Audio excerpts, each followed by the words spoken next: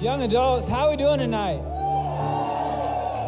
Good. I was contemplating if I should even come up here and say anything or if I should just grab Andrew Zajic and put him back on stage and have him rap for us again. Like, man, where did that come from? Well, hey, you guys can take a seat. As you take a seat, look at your neighbor. Tell them they look good tonight. Now look at your other neighbor, the one that you neglected for whatever reason. Tell them that they also look good tonight.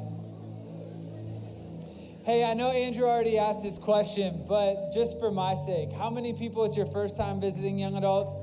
I won't call you out, I promise.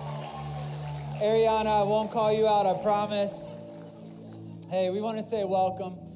Here at Red Rocks Young Adults, we believe that Jesus is just the most incredible thing in the world. And honestly, you don't have to believe what we believe to belong here. But our hope is that if you didn't believe in Jesus, that you would just consider him tonight. Consider the possibility that there is a God who came down and loved you so much that he decided to give his life for you, not to judge you, not to be harsh to you, not to be cruel to you, but to show you mercy and grace and kindness and love. That's what Jesus is all about, and that is what we are all about. And I am so excited tonight that I get an opportunity to talk about and share about the most incredible person, the God-man, Jesus Christ. How many people are excited to hear about Jesus tonight? That is awesome. Well, hey, we're going to dive right in here.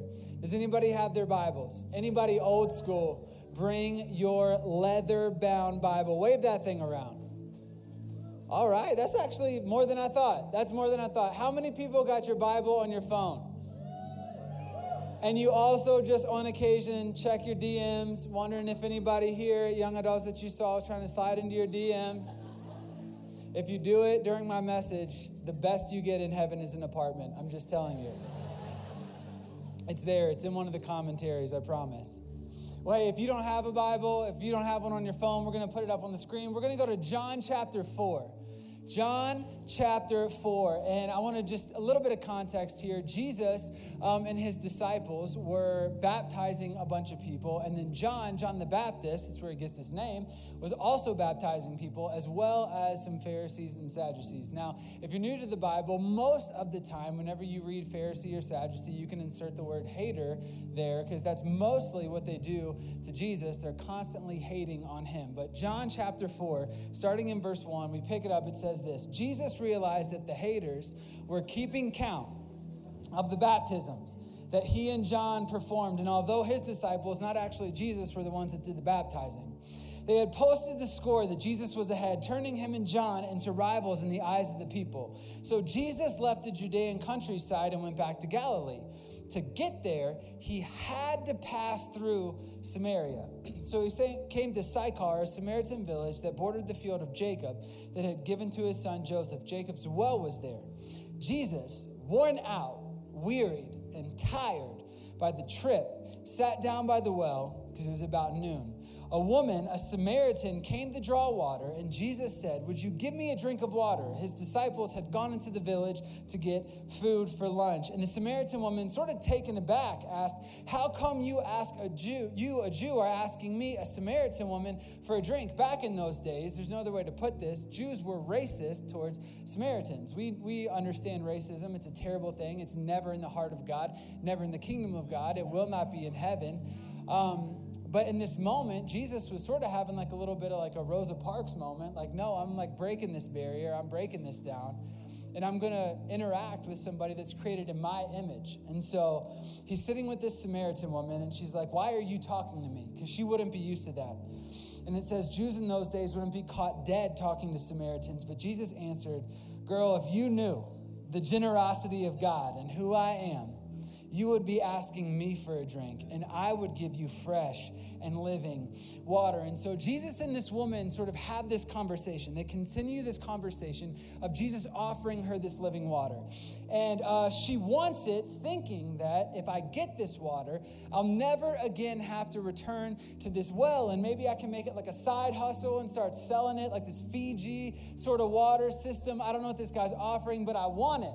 And so Jesus, sort of playing along, he obliges and he's like, "Okay, cool, I'll give this to you, but go get your husband." And surprise, she had had 5 husbands and currently had a live-in boyfriend. And trying to deter Jesus from her sex and dating life, and just FYI, if you're not sure, Jesus cares about your sex and your dating life. It's very important to him. But trying to deter him from kind of poking around that area, she starts talking about worship. Just tries to throw Jesus off by talking about something totally different. And eventually, Jesus tells her she's the first person ever, get that, a woman that was not looked highly in that culture and somebody that everybody else was racist towards is the first person to hear Jesus out of his mouth say, I'm the Messiah, the Savior of the world. That is incredible.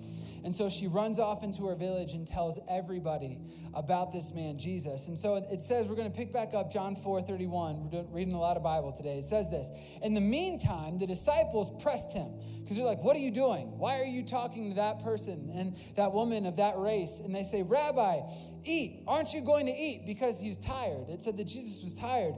And he said, I have food to eat that you know nothing about. And the disciples were puzzled. They're like, who would have brought him food? And Jesus said, the food that keeps me going is that I do the will of the one who sent me, finishing the work he started. As you look around right now, wouldn't you say that there's about 4 months and so it's time to harvest? I'm telling you, open your eyes, wake up, live life wide awake, and take a good look at what is right in front of you. These Samaritan fields, they're ripe. And it's harvest time.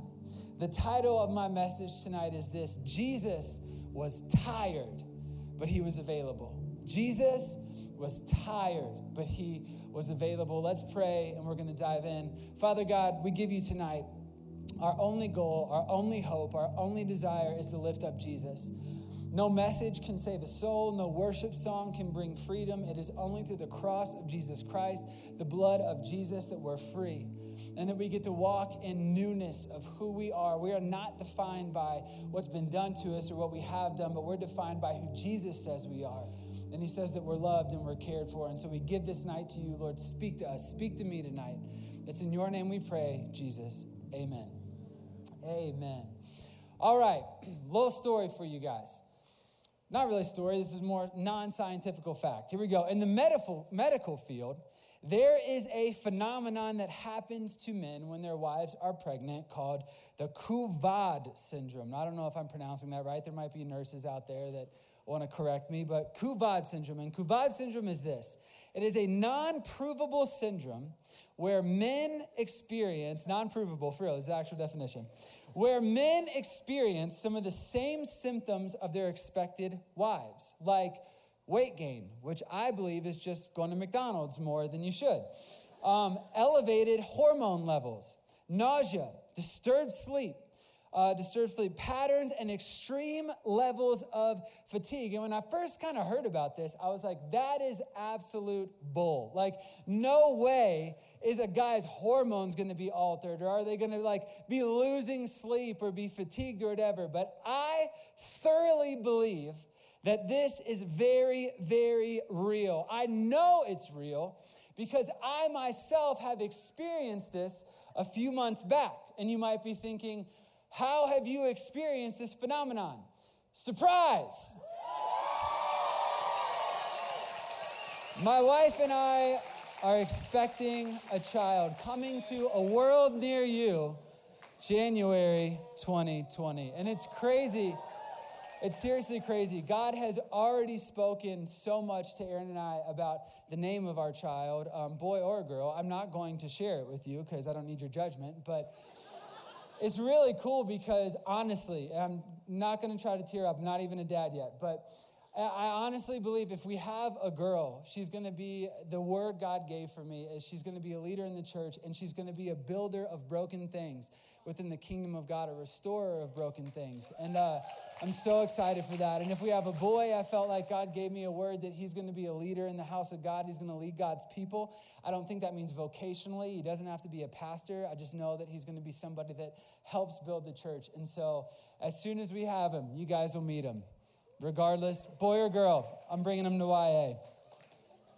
But so Aaron and I are having a kid, and about a month into Aaron's pregnancy, she started experiencing some extreme fatigue. Now, if you know my wife at all, this might not seem too out of character. My wife could sleep 22 hours a day, normally, and still accomplish more than I can in those 2 hours that she's awake. She's one of the hardest workers, like most determined people I know. But she loves naps. She loves to sleep. And if you know me at all, I have taken like 3 naps in my entire life. I'm not a napper. Like I would stay up all night to finish papers in college, and I couldn't take a nap. I would live my life that next day in a dream, but I could not fall asleep until it was bedtime for some reason. But about a month into Aaron's pregnancy, I was hit with the most exhaustion I had ever felt in my entire life. I literally, for 2 weeks, had the most extreme fatigue I have ever had, ever. Like, I would go to work just exhausted. Like, it was so much for me to just get in my car and make it to work. And, like, everything just felt like a blur. And on my way back from work, I would stop at the gym. And how many people know, you can raise your hand and be honest, you, get to the gym, you pick up the weights, you do, 1, 2, I'm calling it. And you, walk past the people at the front desk, you're like, didn't you just check in 2 seconds ago? No, that was that other guy. But I couldn't work out. I was exhausted, and I would literally get home from work. I'd get home from my failed attempt at the gym. I would sleep from 5:30 to 7, wake up, eat dinner, and then go to bed at 8 o'clock. Now, for some of you, that sounds like paradise. That's my wife's paradise, but that is so abnormal for me. My wife gets pregnant, and I experience some of the most incredible exhaustion I've ever had in my entire life. Now, for some of you, you probably can't relate to the whole pregnancy phenomenon thing quite yet, but I know a lot of us in this room know what it's like to feel tired. A lot of us in this room know what it's like to feel exhausted, maybe physically, maybe spiritually, maybe emotionally. We know what it feels like to be tired. And I want to look back at John chapter 4 because I truly believe that in John chapter 4, we read one of the most encouraging verses in the entire Bible. People with your leather Bible, hold it up again. Real quick. All those thick pages, I'm about to give you one of the most encouraging verses in that entire book. John chapter 4, verse 6, I want you to highlight this, circle this, write this down. It says this, it says, Jesus was tired. It said, Jesus was tired. It said, Jesus was weary. Jesus was worn out. He was exhausted from his trip. Jesus was tired. Now, I don't know about you, but I know how to do tired. I don't know about you. I don't know how you live, but I relate to tired. I can get tired. There was a time on a Friday not too long ago after young adults. If you ever want to catch me at my most vulnerable, fatigued time, 8 a.m. to 12 p.m. or 12 p.m. whatever on a Friday after young adults. I don't know what happens in those 4 hours because we're out late having fun at YA. It takes me 4 hours to wake up on a Friday. So much so that a few weeks ago, true story, I wake up, I let my dog out, I come back inside, and I put a little pod in my Nespresso maker, and I hit start, and I turn around and look, and there's coffee going all over my counter because I forgot to put a cup underneath to catch the coffee. I'm exhausted. But I know how this feels. And as I was reading this verse, I was like, oh my gosh. I feel like this is one of the only times in my life where I can read a story and actually relate to Jesus in this moment. See, I feel like a lot of the times when I read the Bible, me and Jesus tend to be on opposite pages. Now, obviously, Jesus is right, but a lot of times I feel like we don't see eye to eye on a lot of things. There are places where I would walk in and be so upset, and Jesus tends to show grace and mercy in those moments. There are moments where I would think everything's cool, like when Jesus walks through the temple and people are selling stuff. I'd be like, yeah, that happens all the time. That's cool. And Jesus starts flipping crap and whipping people. And I'm like, what? What? Jesus and I, we don't relate. In moments where I would be terrified, Jesus is brave. There are moments where I don't relate to Jesus in Scripture. But in this moment, I relate to Jesus because I know what it feels like to be tired. I get that. And I think if we're honest, most of us in here know what that feels like. I'll be out in the lobby after service saying hi to people and, hey, how's it going? How's life? It's great. Just got a new job, got a new relationship, just got engaged, got a new car, whatever. Life is awesome. I'm just a little tired, right? How many times have we said that? I get tired, and up until now, I've totally missed this. But in one of the most famous stories in the entire Bible, John 4, the woman at the well, the context of this story comes in a time where Jesus himself is tired. Now, if I'm just being honest, there were a couple months back on a Friday where I sort of reached my peak of exhaustion. I was in that 8 to 12 sort of time period for myself. And it was a Friday after young adults. And at that time, Erin and I worked different schedules. And so she would go to work and I was in charge of taking care of our dog. Like Friday was my day with our dog. And he's cute, but he is nuts. And like he is a handful and he's shedding. And I feel like I'm venting right now, but he's a lot. And so I wake up, I get my coffee, and if you guys ever want to see the most ratchet version of myself, like Fridays, 8 to 12, I have on these giant sweatpants that Erin and I lovingly call Blackie, because they're double or triple XL sweatpants from Walmart that are black, and they have those little elastic bands at your ankles so you feel like Aladdin while you're like walking around. But I have on those, and I have on like my $5 H&M tank top, and my hair's disheveled, and I look like I'm like looking for somebody who wants to buy meth. Like that's how I look as I'm walking around my neighborhood with my dog. And as I'm walking around, some of you like know where I live. You're like, I'm gonna go see that tomorrow morning. But I'm walking my dog, and I don't know why, but I just had this moment with God where I was like, God, if I'm just being real, I'm exhausted.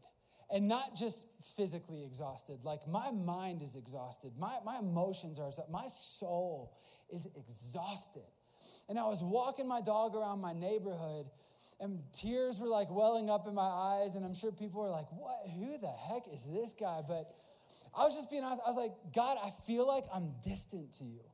For whatever reason, I'm doing everything I know what to do. I'm reading my Bible. I'm praying. I'm listening to worship music. Like, I'm not rapping like the youth pastors. Like, I'm doing my best to like zone in. And God, you've never felt more distant in my life. God, I feel like in this moment, I am an average husband on my best day. I'm doing everything I know to do to be faithful, to be encouraging, to lift up my wife, to be a good husband. And I just feel like I'm failing.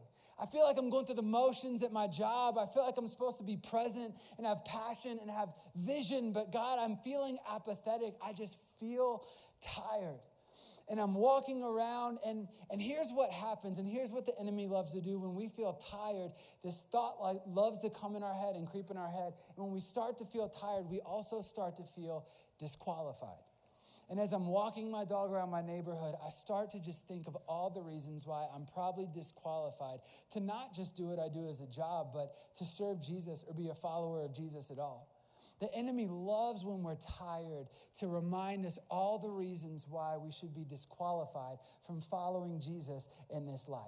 And don't we think that if God is going to use anybody, he's probably going to use somebody that doesn't look a lot like me right now. If God's going to use anyone to get his mission done, to reach people, to show love and kindness to somebody, they probably should be energetic. They probably should be full of energy and full of life and full of passion. If God's going to use somebody, they should probably be extremely outgoing. They should probably have never met a stranger. They can talk to anyone. Like if God is going to use somebody, they should be an excellent husband or wife, just crushing the game. They should never struggle with any temptation. They should never struggle with any apathy. Like if God was going to use somebody, that's the kind of person God would use. So therefore, I am probably disqualified from what God wants to do in my life. And as I was on this walk, breaking down, just looking a mess, I just remember thinking like, how much longer can I do this? Like, how much longer not only can I work at a church and pray and try to build our congregation and young adults and reach more people, like how much longer can I like really be a Christian? Like Jesus knows, I feel like I'm just going through the motions on this. And in that moment, as I'm walking my dog, I'm not kidding, I just felt the Spirit of God, the Holy Spirit. I felt like he whispered in my soul, he's like, hey, I know what it feels like to be tired too. I know what it's like to be tired, and I promise you something. I can use tired. I promise you, I can use tired. John chapter 4, verse 23 says this. It says, the kind of people the Father is looking for is this: those who are simply and honestly themselves before him. The kind of people that God wants to use to do incredible things, amazing things, reach their office, reach their friends, reach their family, start a nonprofit that changes the world, go into the business sector and make millions of dollars to push God's kingdom forward. The kind of people God wants to use are those who are simply and honestly themselves before him. Because here's the truth. And I honestly believe that this is one of the greatest truths in our life. I think a lot of times people give Christians a bad rap because a lot of times our society says Christianity is a crutch for the weak. It's for people that are emotionally unstable or don't have vision for life. Can I be honest with you? It's about time somebody starts saying some of this. Being a Christian is not easy. And I'm not saying that to pat ourselves on the back. This is why. When you sign up to be a follower of Jesus, you sign up to follow him 24/7, 365. You don't get any days off. You don't get to take a break. You don't get to tap out. When you say, Jesus, you have my life, he asks for all of it. And here's the thing. What he gives you back is so much better than what it costs to follow him. It'll cost you everything. If you're in here and you came because you're like, I'm feeling weak, I'm feeling vulnerable, I need a little church, this is not necessarily the place where Jesus is going to require everything of you. But in that weakness, in that vulnerability, you're going to get more than you ever could have asked or imagined. But a truth that you can stake your life on is this: you don't ever get to choose your season. And luckily, by the grace of God, you don't have to fake your season. But just know this: God wants to use you regardless of your season. You don't get to choose your season and you don't have to fake your season, but God is going to use you regardless of your season. Jesus, as he's encountering this woman at a well, he's just coming from a situation where people are literally trying to stir up trouble towards him. They're creating this rivalry with one of Jesus' friends. I believe it was actually Jesus' cousin, John the Baptist. And they're trying to stir up this rivalry between them. They're talking bad behind their back. Anybody a little tired from people just stirring up trouble in your life? Like, Jesus knows what that feels like. Jesus also just literally hiked across half the country of Israel to get away from that. So not only is Jesus emotionally tired, Jesus is physically tired from walking. And in this moment, Jesus is talking to a social pariah, an outcast in that community, that Jesus is saying no longer. Outcast, no more. But he's tired. There's a weight and a burden if you're going to carry God's kingdom of love and peace to every single person. And Jesus in this moment is exhausted. But this is what I love. He's aware and he is available to the person that the Father has placed before him. He is aware of what is going on and he is available to the person that the Father has placed in front of him in this moment. Jesus has a conversation with the disciples after he encounters this woman, and they're confused because, like I said earlier, they know Jesus is tired. They made that walk with him. They know the social stigmas Jesus is breaking in this moment. And he says to them, John 4:35, he says, I'm telling you, listen, open up your eyes. Live this life wide awake to what God is doing around you. Take a good look at what is right in front of you. Jesus, exhausted, tired, is encouraging his disciples that regardless of how they feel in this moment, there is no wasted moments and no wasted season with God. And he's saying, I know we're tired. I know we're breaking stigmas right now. I know that people are trying to stir up trouble, but look around. Look at the opportunity that our Father has put in front of us. Jesus is saying, I know that I'm tired, but that does not give me any excuse to not seize the opportunities that the Father has put in front of me. Regardless of his season, Jesus was available to people, to hurt and broken people that the Father put in front of him. And listen, some of you might be in this room tonight and you're tired. You're physically tired. You're staying up late, working weird hours, trying to get some schoolwork done. You're exhausted. Maybe you're spiritually tired. Maybe like myself, you just feel distant from God and you're doing everything you know to do, but it just doesn't seem like it's working. Maybe you're emotionally tired. Relationships are going bad. But can I promise you something? You can still be effective in this season. You can still be effective. God still wants to use you. God does not say, my plans for you end when you're busy. My plans for you end when you're exhausted. My plans for you end when you're tired. God has a purpose in this season for your life. You might be tired, but I would encourage you to be available when you're tired. God can connect you to someone, even in the middle of you being tired. God wants to use you. And there's one thing in this world. There is only one thing that I know of from reading the Bible that God cannot use. There is only one thing in his creation that God cannot use to fulfill the purposes of his kingdom. And this is what it is. God cannot use the version of you that you hope to become one day when you'll be effective. Jesus cannot use the person that you think you need to become before you're effective. He can use who you are right now in this moment.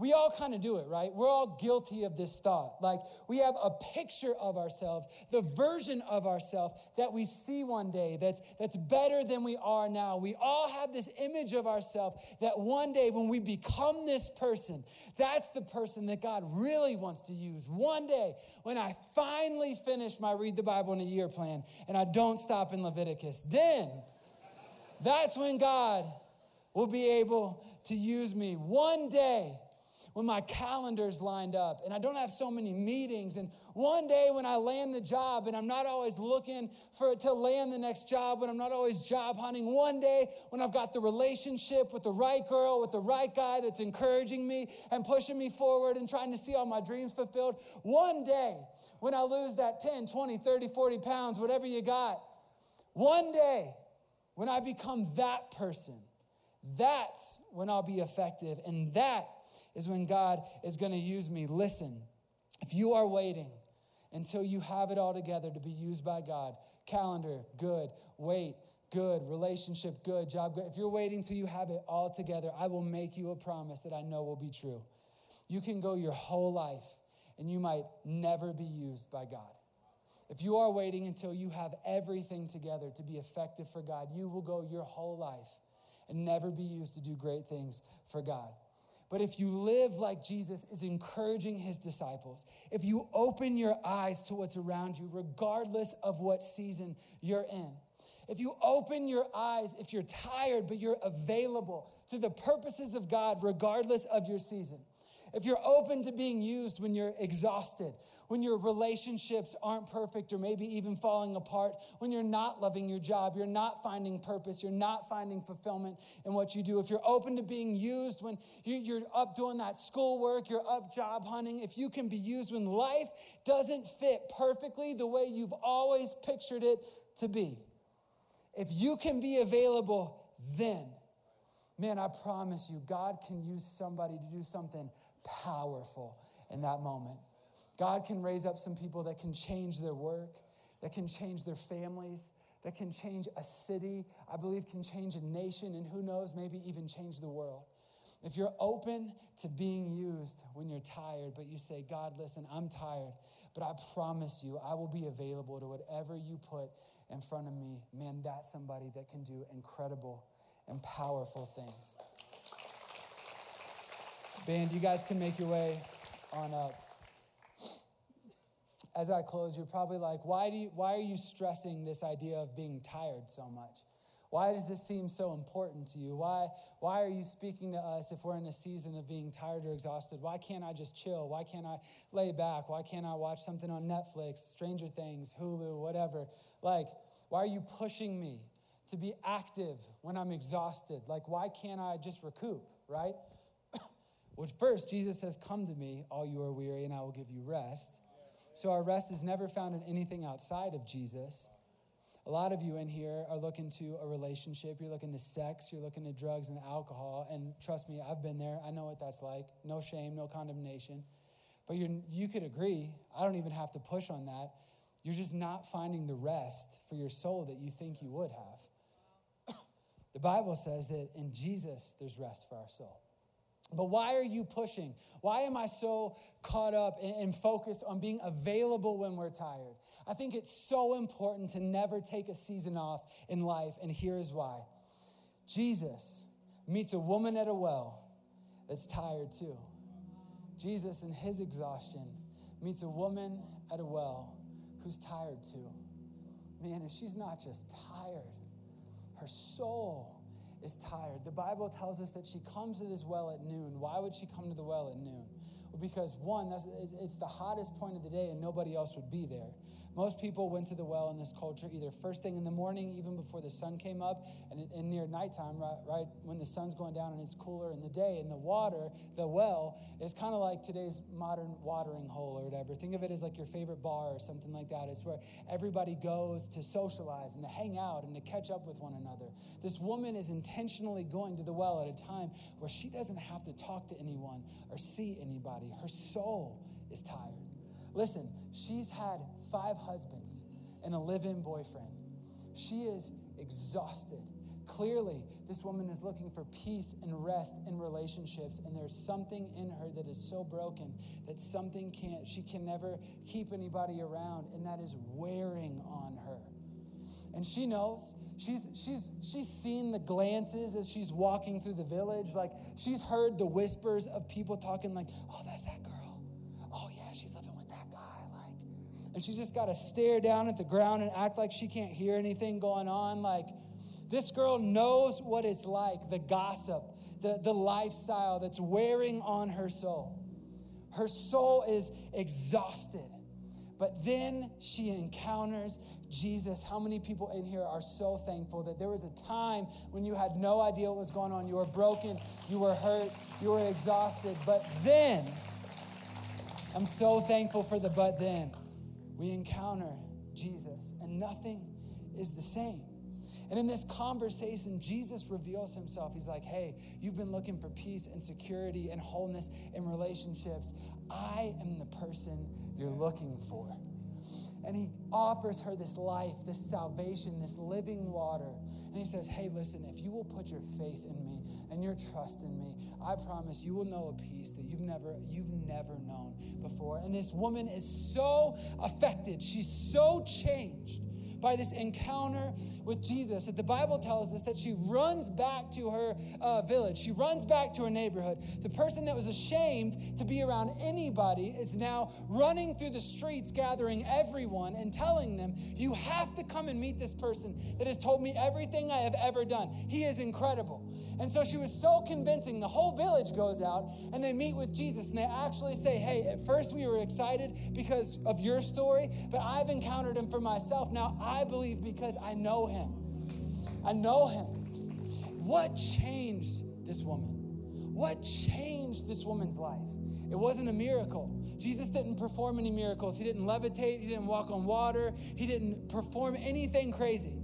We have no record that Jesus healed a sickness. He didn't heal a disease. He didn't do anything like that. Jesus didn't give her advice that fixed her relationship problem in the moment. We have no record of Jesus doing anything miraculous or spectacular to this woman. You want to know what changed this woman's life? There was Jesus who was tired, but he was available, and he seized the opportunity to meet this woman where she was at. Young adults, can we be a place where we say, God, regardless of my season, I will declare that I will be available to anybody and anything you put in my way? Can we all stand together? I believe right now that there's some of you in here where you've sort of taken a season off. And listen, I get it. There's no shame. There's no fault. It's hard. Life is hard. It really is. Life doesn't want you to succeed. The enemy doesn't want you to succeed. The enemy doesn't